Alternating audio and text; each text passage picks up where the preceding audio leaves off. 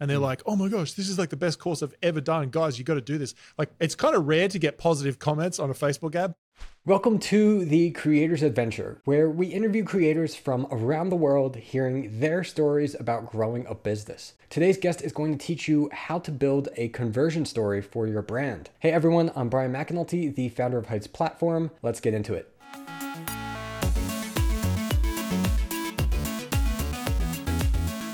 Hey everyone, we're here today with Colin Boyd, and he is obsessed with helping experts and entrepreneurs grow their businesses through live stages and webinars. He does keynotes at conferences around the world on the topic of persuasive communication. Colin is a CSP, NLP practitioner, ICF certified coach, and his clients include Coca-Cola, Suncorp, Fuji Zero, and Hewlett Packard, to name a few. His signature program, Sell From Stage Academy, helps people create and deliver presentations that connect with their audience and convert them into clients. He's an Aussie who now lives in Newport Beach, California, with his wife and 2 little kids. Colin, welcome to the show. Thanks, Brian. Hey, it's great to be here. Yeah, glad to have you. So my first question for you is, what would you say is the biggest thing, either that you did or you are doing, that has helped you to achieve the freedom to do what you enjoy? I mean, the area that I have become obsessed about is using stages, whether virtual or live stages, to grow your audience, to convert clients, and to really serve people on a greater level. So I would say there's like 2 answers to this question. Well, there's probably 1,000, but 2 core answers that come to mind. One of them is any chance that I had to either create a stage or do a presentation, I did. And I did it afraid. I did it just, sometimes literally my hands shaking, my knees knocking, and freaked out. But that has significantly grown my influence and my audience very quickly over the last, in fact, I've been doing this for 14 years now. So it's just continued to grow over that period. And so that's the first thing. The second thing I would say for me has just been continuing to invest in myself along that journey, putting myself in programs, putting myself in higher level experiences and getting access to greater tools, all that sort of stuff. I would say if I look back over the journey of the 14 years, the people who started with me and the people who, and whether they're still around or not, I think very much depends on whether they chose to keep on growing as an entrepreneur. And that meant, being in the right rooms and going to conferences, investing in yourself, getting a coach. That to me has just been game changer. So those 2 things, I would say, the vehicle itself actually speaking, and then just continuing to invest in myself has just changed the game for me. Cool. I'm curious, what gave you like the drive or like the reason behind saying like, I'm going to go do this and speak on all these things, even if you're nervous about it? Well, for me, when I first started out as a coach, in fact, I started as a life coach, and I was fascinated about the life coach methodology and really just unlocking people's potential just through questions and great conversations. And it was just a fascinating idea, and I found it meaningful. But the problem was I had no one to talk to. Like, I had no clients. And so I had this great idea of being a life coach, but I had no clients. And what happened was I got an invite to speak at an event. It was a free event, so I wasn't getting paid for it. And it was from a friend who had that as an event, but he couldn't make the evening. He wasn't available. And so we referred me into it, and I ended up going to that presentation completely freaked out. I remember like months leading up to this free presentation, my wife and I would be walking around the local area, and I'm just, I'm in a terrible place emotionally, just thinking this is going to be horrible. People are going to not like my content. They're going to think that I'm not good enough. They're not going to like what I have to say, like all that stuff that we come up with in our own head. And I remember getting into that night just so afraid, and I got up and I spoke. I did the best presentation that I could at the night after quite a lot of practice. And then at the end, I made an offer. It was my first presentation. I just made an offer at the end, which was it was a free offer to do some coaching with me. And what happened was there was 137 people there at the event, and 125 of them gave me their details to do coaching with me. Wow. And I followed almost all of them up, and I ended up signing about 15 full-time coaching clients. So I literally went from 0 clients to 15 coaching clients one-on-one. That was when I was doing a lot of one-on-one stuff. And then 4 days later, a director at HP calls me and goes, "Colin, we loved your presentation. I was in the room the other day when you spoke. Could you come and speak at our next global training day?" Which ended up having 5,500 people, 5,500 HP employees. And that was my first ever paid speaking gig. And what was crazy was that now I reflect on it, and it was that one event completely shifted the trajectory of my life. And this was before online courses were a thing. Even webinars weren't really a thing back there. You know, it was just this one experience that completely shifted the trajectory of my life. And then that got me obsessed with this idea of what does it mean to speak in a way that really sells and moves an audience. And then now I've had the opportunity to coach people all around the world. In fact, I've coached like Amy Porterfield, who runs Digital Course Academy, Jenna Kutcher, Carrie Green, Female Entrepreneur Association. Like I've had the chance to coach literally the biggest people in the world. And it all started in that one event where I was just freaking out, and then that changed the trajectory of my life. Wow. Yeah. Well, I feel like there's a great lesson there to do those things, even that you're nervous about, and create that opportunity for yourself. Because yeah, if you don't do it, you never know what can come from it. And also, I feel like it's something that we tell creators that you want to create as many of those kind of opportunities for yourself as possible, because like it may not happen the very first time that you do something, but that doesn't mean that you should just stop. You want to just create multiple opportunities. And because like often it is like when you have something like that, the first time you did it and everything works out, like that is so inspirational. Like really, like it can just drive you and like completely shift everything, as you're saying. But if that doesn't happen right away, you want to like keep creating these opportunities to make that possible, because like, yeah, everything you mentioned, like even if a couple of those things went right, like that would still be phenomenal. So, Well, I would say for me, Brian, the virtual stages were a lot slower. So that was an example of a live stage. But when I started doing webinars, I didn't get the results I wanted. And at the time I was actually teaching productivity. And I remember my first like webinar, I promoted it a lot on social media. I was getting really excited about selling my first online course. And I was like, oh my gosh, this is going to be amazing. And I ended up getting 600 people to sign up to the webinar. And this is back in the day when, you know, Facebook actually gave you algorithm reach. You know, you could reach out to as many people as you wanted. There was no like rules. It was literally the wild west, right? And so I marketed that as hard as I could with just everyone I knew. I ended up getting 600 signed up, and I was like, oh my gosh, this is going to change my life. And I did the webinar, and I sold one product. And I was absolutely so disappointed. Like absolutely so, because I'd put so much time and effort into my digital course. And then I realized, wow, maybe first question I asked was, what's wrong with my course? And then I realized, I was like, no, my course is actually really good. And then I asked the second question, which is, what's wrong with the way I'm positioning my course? And I got obsessed about that idea of how do you communicate the value of what you do without coming off like salesy and all that sort of stuff. How do you communicate that value still? And then that went on my webinar journey. And then I remember doing like my first like 3K webinar, and then like a 5K webinar. And I stayed that for a little while, and then went to like a 10. And then I remember jumping to like a 50. And I'll never forget my first $100,000 webinar where I did 100 G's in 1 hour. And I'm like, oh my gosh, like I felt like I'd cracked the code. And that made me obsessed then about how do we do webinars better? And so that's essentially what I teach people now. But at the time I was teaching productivity. I wasn't teaching how to sell on a webinar or anything like that. yeah. Okay, cool. Very interesting. So then, yeah, the Sell from Stage Academy that you have, that helps people turn these presentations into money-making machines. Can you outline like what's a few key principles from that program that our listeners could apply to their presentations?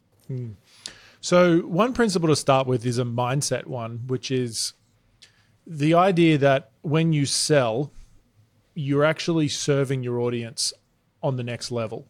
And so one of the resistances that I get a lot from people is they feel bad selling. They feel bad. They feel, oh my gosh, I'm taking money off people. They feel like they're taking something off people. And the problem with that type of energy around selling is you're not going to want to do it, right? And the foundation of any business is that it makes money, it makes profit, and you make sales. But when you think about it, you've got two audiences. You've got the audience that you serve for free, and then you've got the audience that you serve for a fee. Now, if you think about your audience or your listeners, they think about their audience, right? Where do people get the best results? Do they get the best results in the free content, or do they get the best results in the fee-based content? It's always the fee-based. Like all your testimonials, probably, pretty much all of them, will be from anything you did where someone paid money. And so the realization is that you're going to get the best results with people when they pay money. And it's not that your free stuff's bad or wrong. Like you should be giving free stuff away. That's part of the journey. But until you realize that selling on in any platform is opening the door to serve your audience on a greater level. And when you have that revelation, it takes a lot of resistance out of the selling process and you feel a lot more comfortable making an offer. And so that's the first, one principle. There's about 5 kind of sections that we move through in our academy. But the first section is mindset. And you have to get over some of those blocks that you have in your mind, or else you will not move forward. So that's one mindset principle. I'll give you one strategy principle around teaching. One idea is that most people make the mistake when they're creating a webinar or a presentation where they want to make an offer, is they go back to their course and they ask, what's the best content or what's some really cool content I have in my course that I can put in my webinar so that it just at least shows the audience that I know what I'm talking about, I'm good at what I do, and it's really helpful for the audience. And hopefully they'll think, oh my gosh, I got this for free. Imagine what it's like when I pay. Imagine what I'll get. Now, the problem with that is that most of the time, if you use that approach, you're going to overwhelm your audience with too many things to do, because you're probably going to go into how-to teaching. You're going to teach a lot of tactics, a lot of steps, strategies, and things like that. And what happens is it actually just puts the audience into procrastination mode. You've just given them a whole bunch of more things to do before they actually get really committed. Because at that point, when you're teaching someone, they're not as committed as they think they are. See, most people, when they're listening to a webinar, maybe they want to learn how to, sell on a stage or whatever it is, sell on a webinar. They think they're committed because they're listening to the webinar, and they are committed a little bit.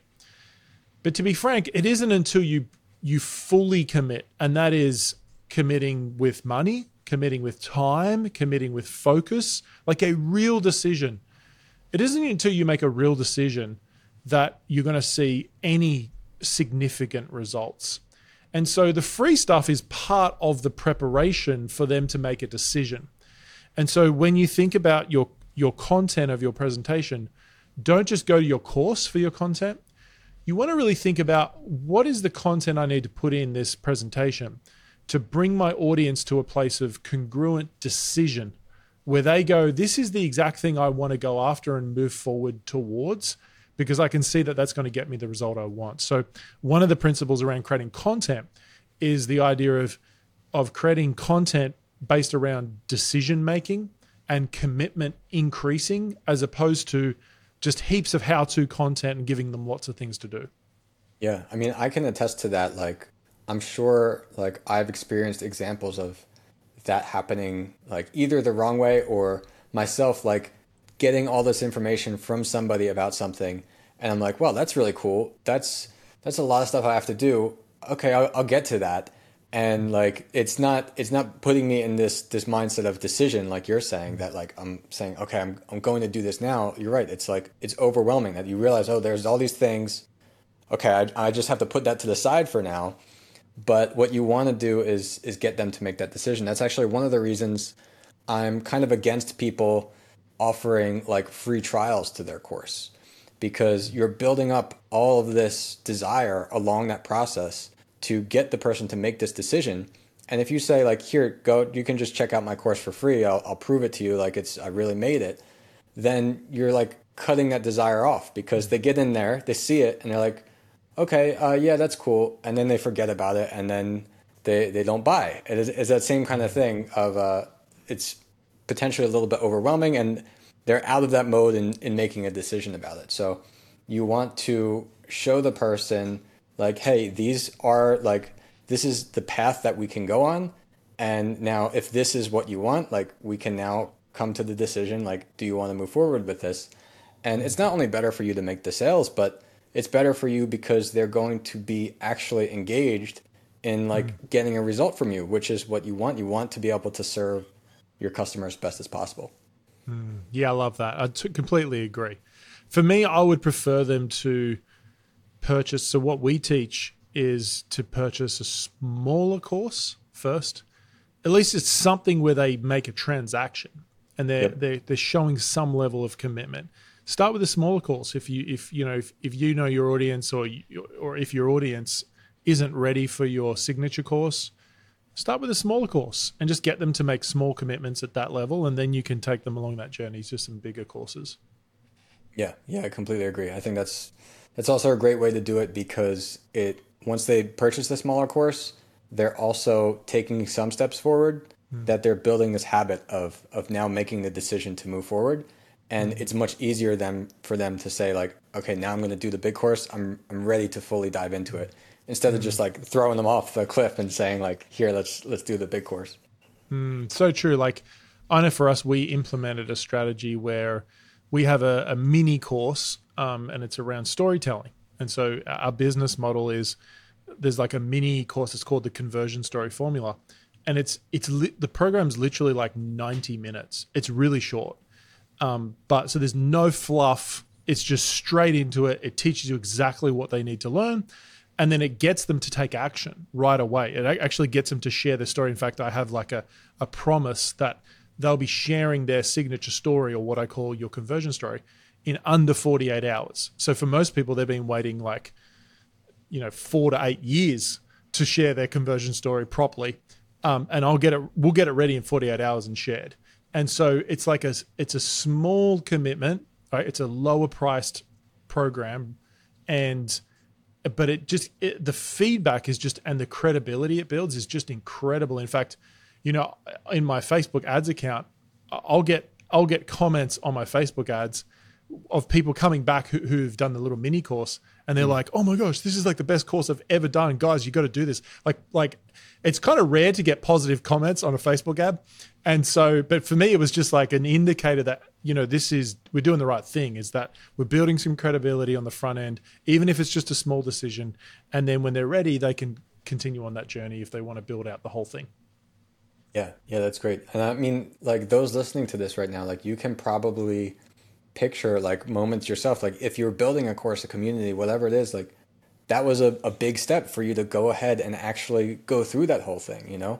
And so you want to, like, as a creator, build these faster feedback loops for yourself where you can take action, get something back from that, and then progress with it, instead of just, here's this giant daunting goal that maybe something will happen a month or 2 or 3 from now. Yeah, I like that. I know for me, when I launched Sell from Stage Academy, our signature program, I mean, when I launched it, I had no course. Like there was literally nothing built. I launched it for a couple $100, and it was like a 6-week Zoom session program. I had no name. It was like Colin's speaking program, I think it was called. And I didn't put off trying to get it perfect. I actually just took them through it. And then after the feedback, and that, like you said, that quick feedback loop, I was able to actually get great testimonials. And then I went and booked, the full-blown studio and built it all out, and it is what it is now. But I think a lot of the times, we put very high kind of standards on ourselves, which is great. but it also like stops the feedback. And if you think about perfectionism, to make something perfect, the only way to do it is to really get feedback. And so the faster you can get feedback on something, the better. And for me, I'm like, I want to produce something to a standard where I'm like happy with it, but I'm looking for feedback so that I can actually perfect it. And then it just gets better. Yeah, definitely.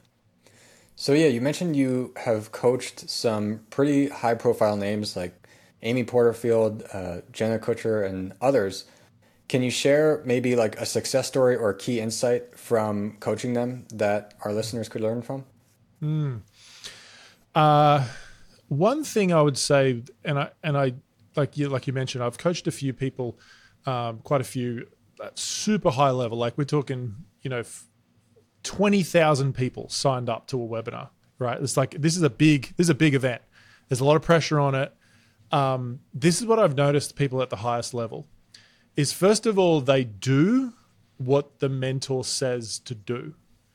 With all of those people, they are incredible outright at what they already do, right? They're already rock stars. But what I've noticed at the highest level when I coach people who are running above $1 million coaching businesses, when I tell them to do something, obviously I'm sitting in the mentor seat in this moment, right? But in that moment, if I'll say, okay, put that story here, I'll watch their webinar and they'll do it exactly as I said. Like they'll have that story there. So they don't try to like reinvent it themselves. They literally just listen to what someone's telling them to do. If someone's got more skills in that area, and they actually do it. And there's this level of execution that they bring that is phenomenal. And it's quite humbling actually, because when I coach people at that level, and I have massive respect for them as entrepreneurs themselves, so I'm in the seat of going, okay, I'm coaching literally like the biggest names in the world. And as I'm doing that, there's this humility that comes over me when I watch their end of production. I'm like, it's so fascinating watching them just do what we talked about. I know that seems so simple, but I notice that a lot of people who aren't seeing success, they don't follow the advice of their mentors.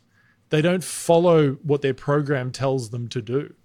And my kids call it kerfuffling around. They kerfuffle. They just like kerfuffle around, and they just procrastinate. They put it off.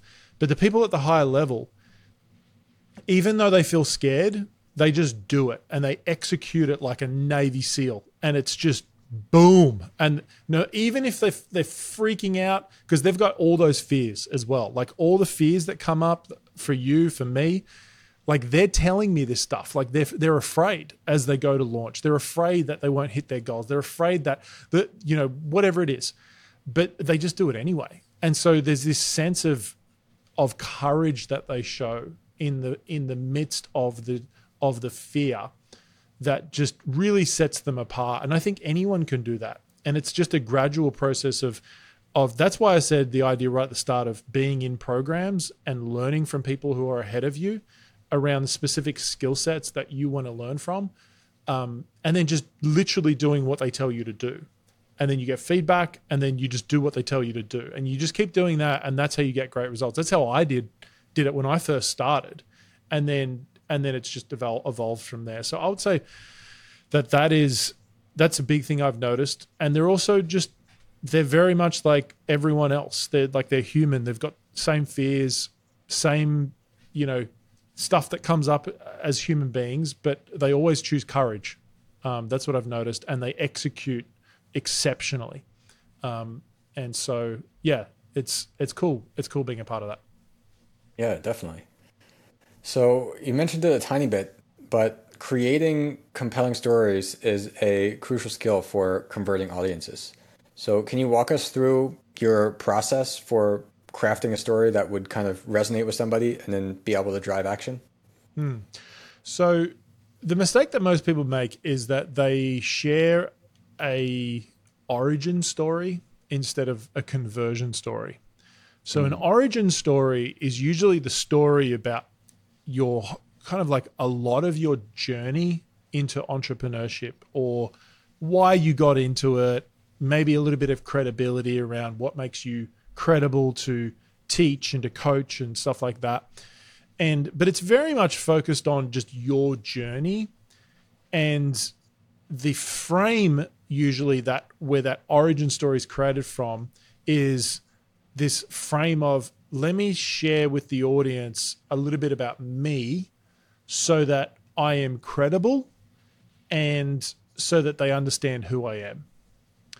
Now, that's okay, but the problem with that is that that doesn't really create a compelling drive towards your offer or wanting to work with you. And so I coined this concept, which is called the conversion story, a little while ago. And a conversion story is telling the story that when you tell it, the audience naturally moves towards wanting to use the I say offer, but it's really the vehicle is the real thing, the vehicle that you teach them to use. So for example, for me, I teach selling on a stage. So I could tell so many stories, by the way, about how I got into business. There's like probably 30 different stories I could tell. But the one story that I tell over and over again is a version of the story I told at the start. Like when you asked me about how did I get into business, what got me started, I always come back to that story. And then I tell another story, which is we started to get into about the webinar one. That's a conversion story for me because it's centered around the vehicle that I help people with. Now, if I was still teaching productivity, I would tell a different story. I wouldn't tell the story about speaking. I would tell a story about a time when I had to make a big change in my life and reorganize myself and really find out what's most important and how I did that in the midst of the challenge I was facing. And it would lead to this idea of that through effective prioritization, you can create the life you've always dreamed of, right? And so, I would lead towards a different type of vehicle. And so the conversion story basically says, what's the vehicle that you help people with? And what's the story that most powerfully reinforces that? And there's 3 questions a conversion story answers. The first question is, are you like me? And so in other words, you have to show your audience that you are like them on some level. And that could be you are like them from the sense of you've struggled like them, you've had challenges like them. It doesn't mean you're like physically like them or culturally like them. It doesn't matter. It's have you been through challenges, vulnerabilities, difficulties that the audience can relate to? The second question is, can you lead me? And so you have to show in your story that not only are you like them, but you can lead them. And you've built credibility, you've built strength, you've built some level of status potentially that shows that you've grown in this area and seen a breakthrough. And then the last question is there a path that I can follow? In other words, follow to get the result that you got. And so you have to be really clear at the end of your story with the core, most important idea that the audience should walk away with in order to see the breakthrough they want to see. And so those 3 questions starts to frame a conversion story. Yeah, I like that. I think it's kind of maybe the path is where the disconnect is for some people. Either the story doesn't connect with the path that they currently want to sell, as you mentioned, Yes. like it's an unrelated origin story, or maybe they don't clearly mention that and they say like, here, this is where I was, this is how I was like you, this is like my credibility now, do you want me to help you? And then it's like, well, maybe, I don't know, what's the path? Yeah, exactly. So yeah, that's a cool way of describing it. I like that. I want to ask another question back on the webinars though. So if I am going to present like either in a webinar, on stage, whatever it is, dealing with objections and resistance is a whole different thing if you haven't been doing that and you're just having an email with somebody when you have to actually do it there live. So how do you handle objections gracefully and then turn that into an opportunity for someone to convert? So for me, there's two types of objections. There are core objections that are like the most important objections that you have to answer that are related specifically to your vehicle. So I'll give an example. So for me, my vehicle of, speaking and selling on a stage, a core objection might be, I don't want to sell because I don't want to come off pushy, right? So that could be an objection. So for me, I address that objection directly in my content. Like I don't leave that till the end. That's a core part of what the presentation's about. And so the first objections you want to think about is, what are the big objections that the audience has to get over in order to say yes to your offer? But you don't frame it as an objection to an offer. You frame it as some helpful concept that will, in other words, like unlock their resistance, right? And so you might have 1 to 3 core objections that you address in your content, first of all. And then finally, at the end is a great place to answer further objections. And so you wouldn't frame it as objections, as more just, frequently asked questions usually. And so you literally just say the resistance. So it could be that, hey, I'm really busy right now. What should I wait till later to do the course, or should I do it now? Like I'm just in such a busy season. And so a great way to answer that is actually with a story or a case study. And so you can pre-prepare that sort of stuff. So it could be like, that question was exactly what one of our students recently said. Jenny, she wrote in and she said, Colin, before I joined, I was so overwhelmed and I was so busy, but I just knew that this was a priority for me. And even though I was busy, I decided that this is going to be a priority. And so I went through it. And in fact, it's actually freed up more time now, because instead of doing guesswork, I've actually sped up the process and I got the result faster than what I had before. And so I always think a great way to reframe is to ask a question, which is, and you don't ask this to the audience, but you ask it beforehand. You say something like, what's more important than that objection? So for example, if someone says, I don't have time, what's more important is priority. And you say, well, it's not that you don't have time, because everyone has the same amount of time in a day. In fact, probably 3 months from now, you'll be just as busy as you are right now, because everything kind of just cascades down. The question is this a priority right now? Like, is this something you want to work on? And if it's not, then don't join. But if it is a priority, then join, because this needs to be a priority. We need to stop putting it off. And so, answering with stories, answering with metaphors are a really great way to do it. So for example, I could say with that one, I could say, so often we say we don't have time, and then that Netflix series drops that, the day in the day, and you didn't realize, you forgot that it was going to drop, and you had something else on that evening, and you're like, no, you know what?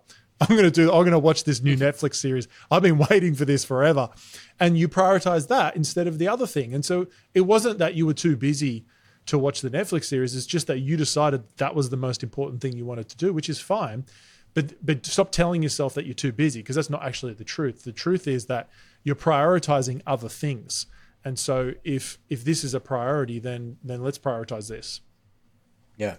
Yeah, I think you described it so well, because when you take into account like the possible big objections and address those in your presentation, then what it comes down to of what's left is often like, it's not really an objection towards your product or to you. It's kind of that the person's just really asking for your permission to say like, is this really like for me? And you're just giving that to them and letting them know, this is, if that's the choice you want to make, then like, here it is. And sometimes like people feel uncomfortable when they're going to spend a lot of money, even if they believe it's the right thing for them. And so basically just hearing it again from you, and like, that's why like talking live to people in webinars can be so powerful, because you're letting them know like, yep, like we can help you. Like, we'd be glad to help you with this. And sometimes that's all it is. So I guess what I'm saying is, for those who are not experienced with this at all, and you're nervous about like speaking on stage, having a webinar, and being able to talk with customers, potential customers, about those questions, realize that sometimes they kind of just want that okay from you, actually. Yeah, just that confirmation of, oh, so this is the right program for me, and it's going to solve the thing that I'm looking for. Yeah. Awesome. Well, I've got one more question for you, and that is, if you could ask any question to our audience, what would that be? So either something you're curious about or something you kind of want to get everybody thinking about. What would that be? I love questions. So there's probably, if I could sit down and just ask questions all day, I think a question would be, a great question I always like to think about that helps me to move forward is, what would my 90-year-old self say to me about this? And because so often we make all our decisions based on where we are right now, but the big decisions and the big frames are always made more from a legacy perspective from the end of your life. And so you can hear I'm Australian. We moved to America 6 years ago. And the question I asked myself was, when I get to the end of my life, is this something that I would regret not doing? And the answer was, yeah, I would. I would regret not at least giving this a go. Like whether this works out or not, like if we fail, we move to America and we fail, then at least I know that I gave it my best shot. And that helped me to make my, some of these bigger decisions. It might be around kids. Maybe you're thinking like, I don't know if I really want kids, but it's like you ask the question of, if I get to the end of my life and I look back, would I regret not having kids? Like if that's something that you can do, it's like, would I regret it? And if the answer is yes, then like it helps you to just make those bigger decisions that you want to put off in the day to day, because you feel like I don't have time for this. Like this is too overwhelming. My life's too crazy already. And so that question of going to the end of my life has really helped me in making my bigger decisions. Awesome. Yeah, that's an excellent question. All right, Colin, well, before we get going, where else can people find you online? Yeah, so I'm quite active on Instagram. So love to connect with you on Instagram. Send me a direct message and let me know what you got from the podcast, if you heard me here. And my Instagram handle is just at Colin Boyd, ColinBoyd. So it's just one L, not two L's for Colin. And I think the best place for people to get started, if they're interested in the conversion story, it's like a simple place to get started. It's just conversionstoryformula.com. And if you're a podcast listener, I have a podcast myself, and we release weekly content, and that's called The Expert Edge. And so I'd love to connect with you there. Awesome. Thanks so much, Colin. Thanks, Brian. I'd like to take a moment to invite you to join our free community of over 5,000 creators at creatorclimb.com. If you enjoyed this episode and want to hear more, check out the Heights Platform YouTube channel every Tuesday at 9 a.m. US Central. To get notified when new episodes release, join our newsletter at thecreatorsadventure.com. Until then, keep learning, and I'll see you in the next episode.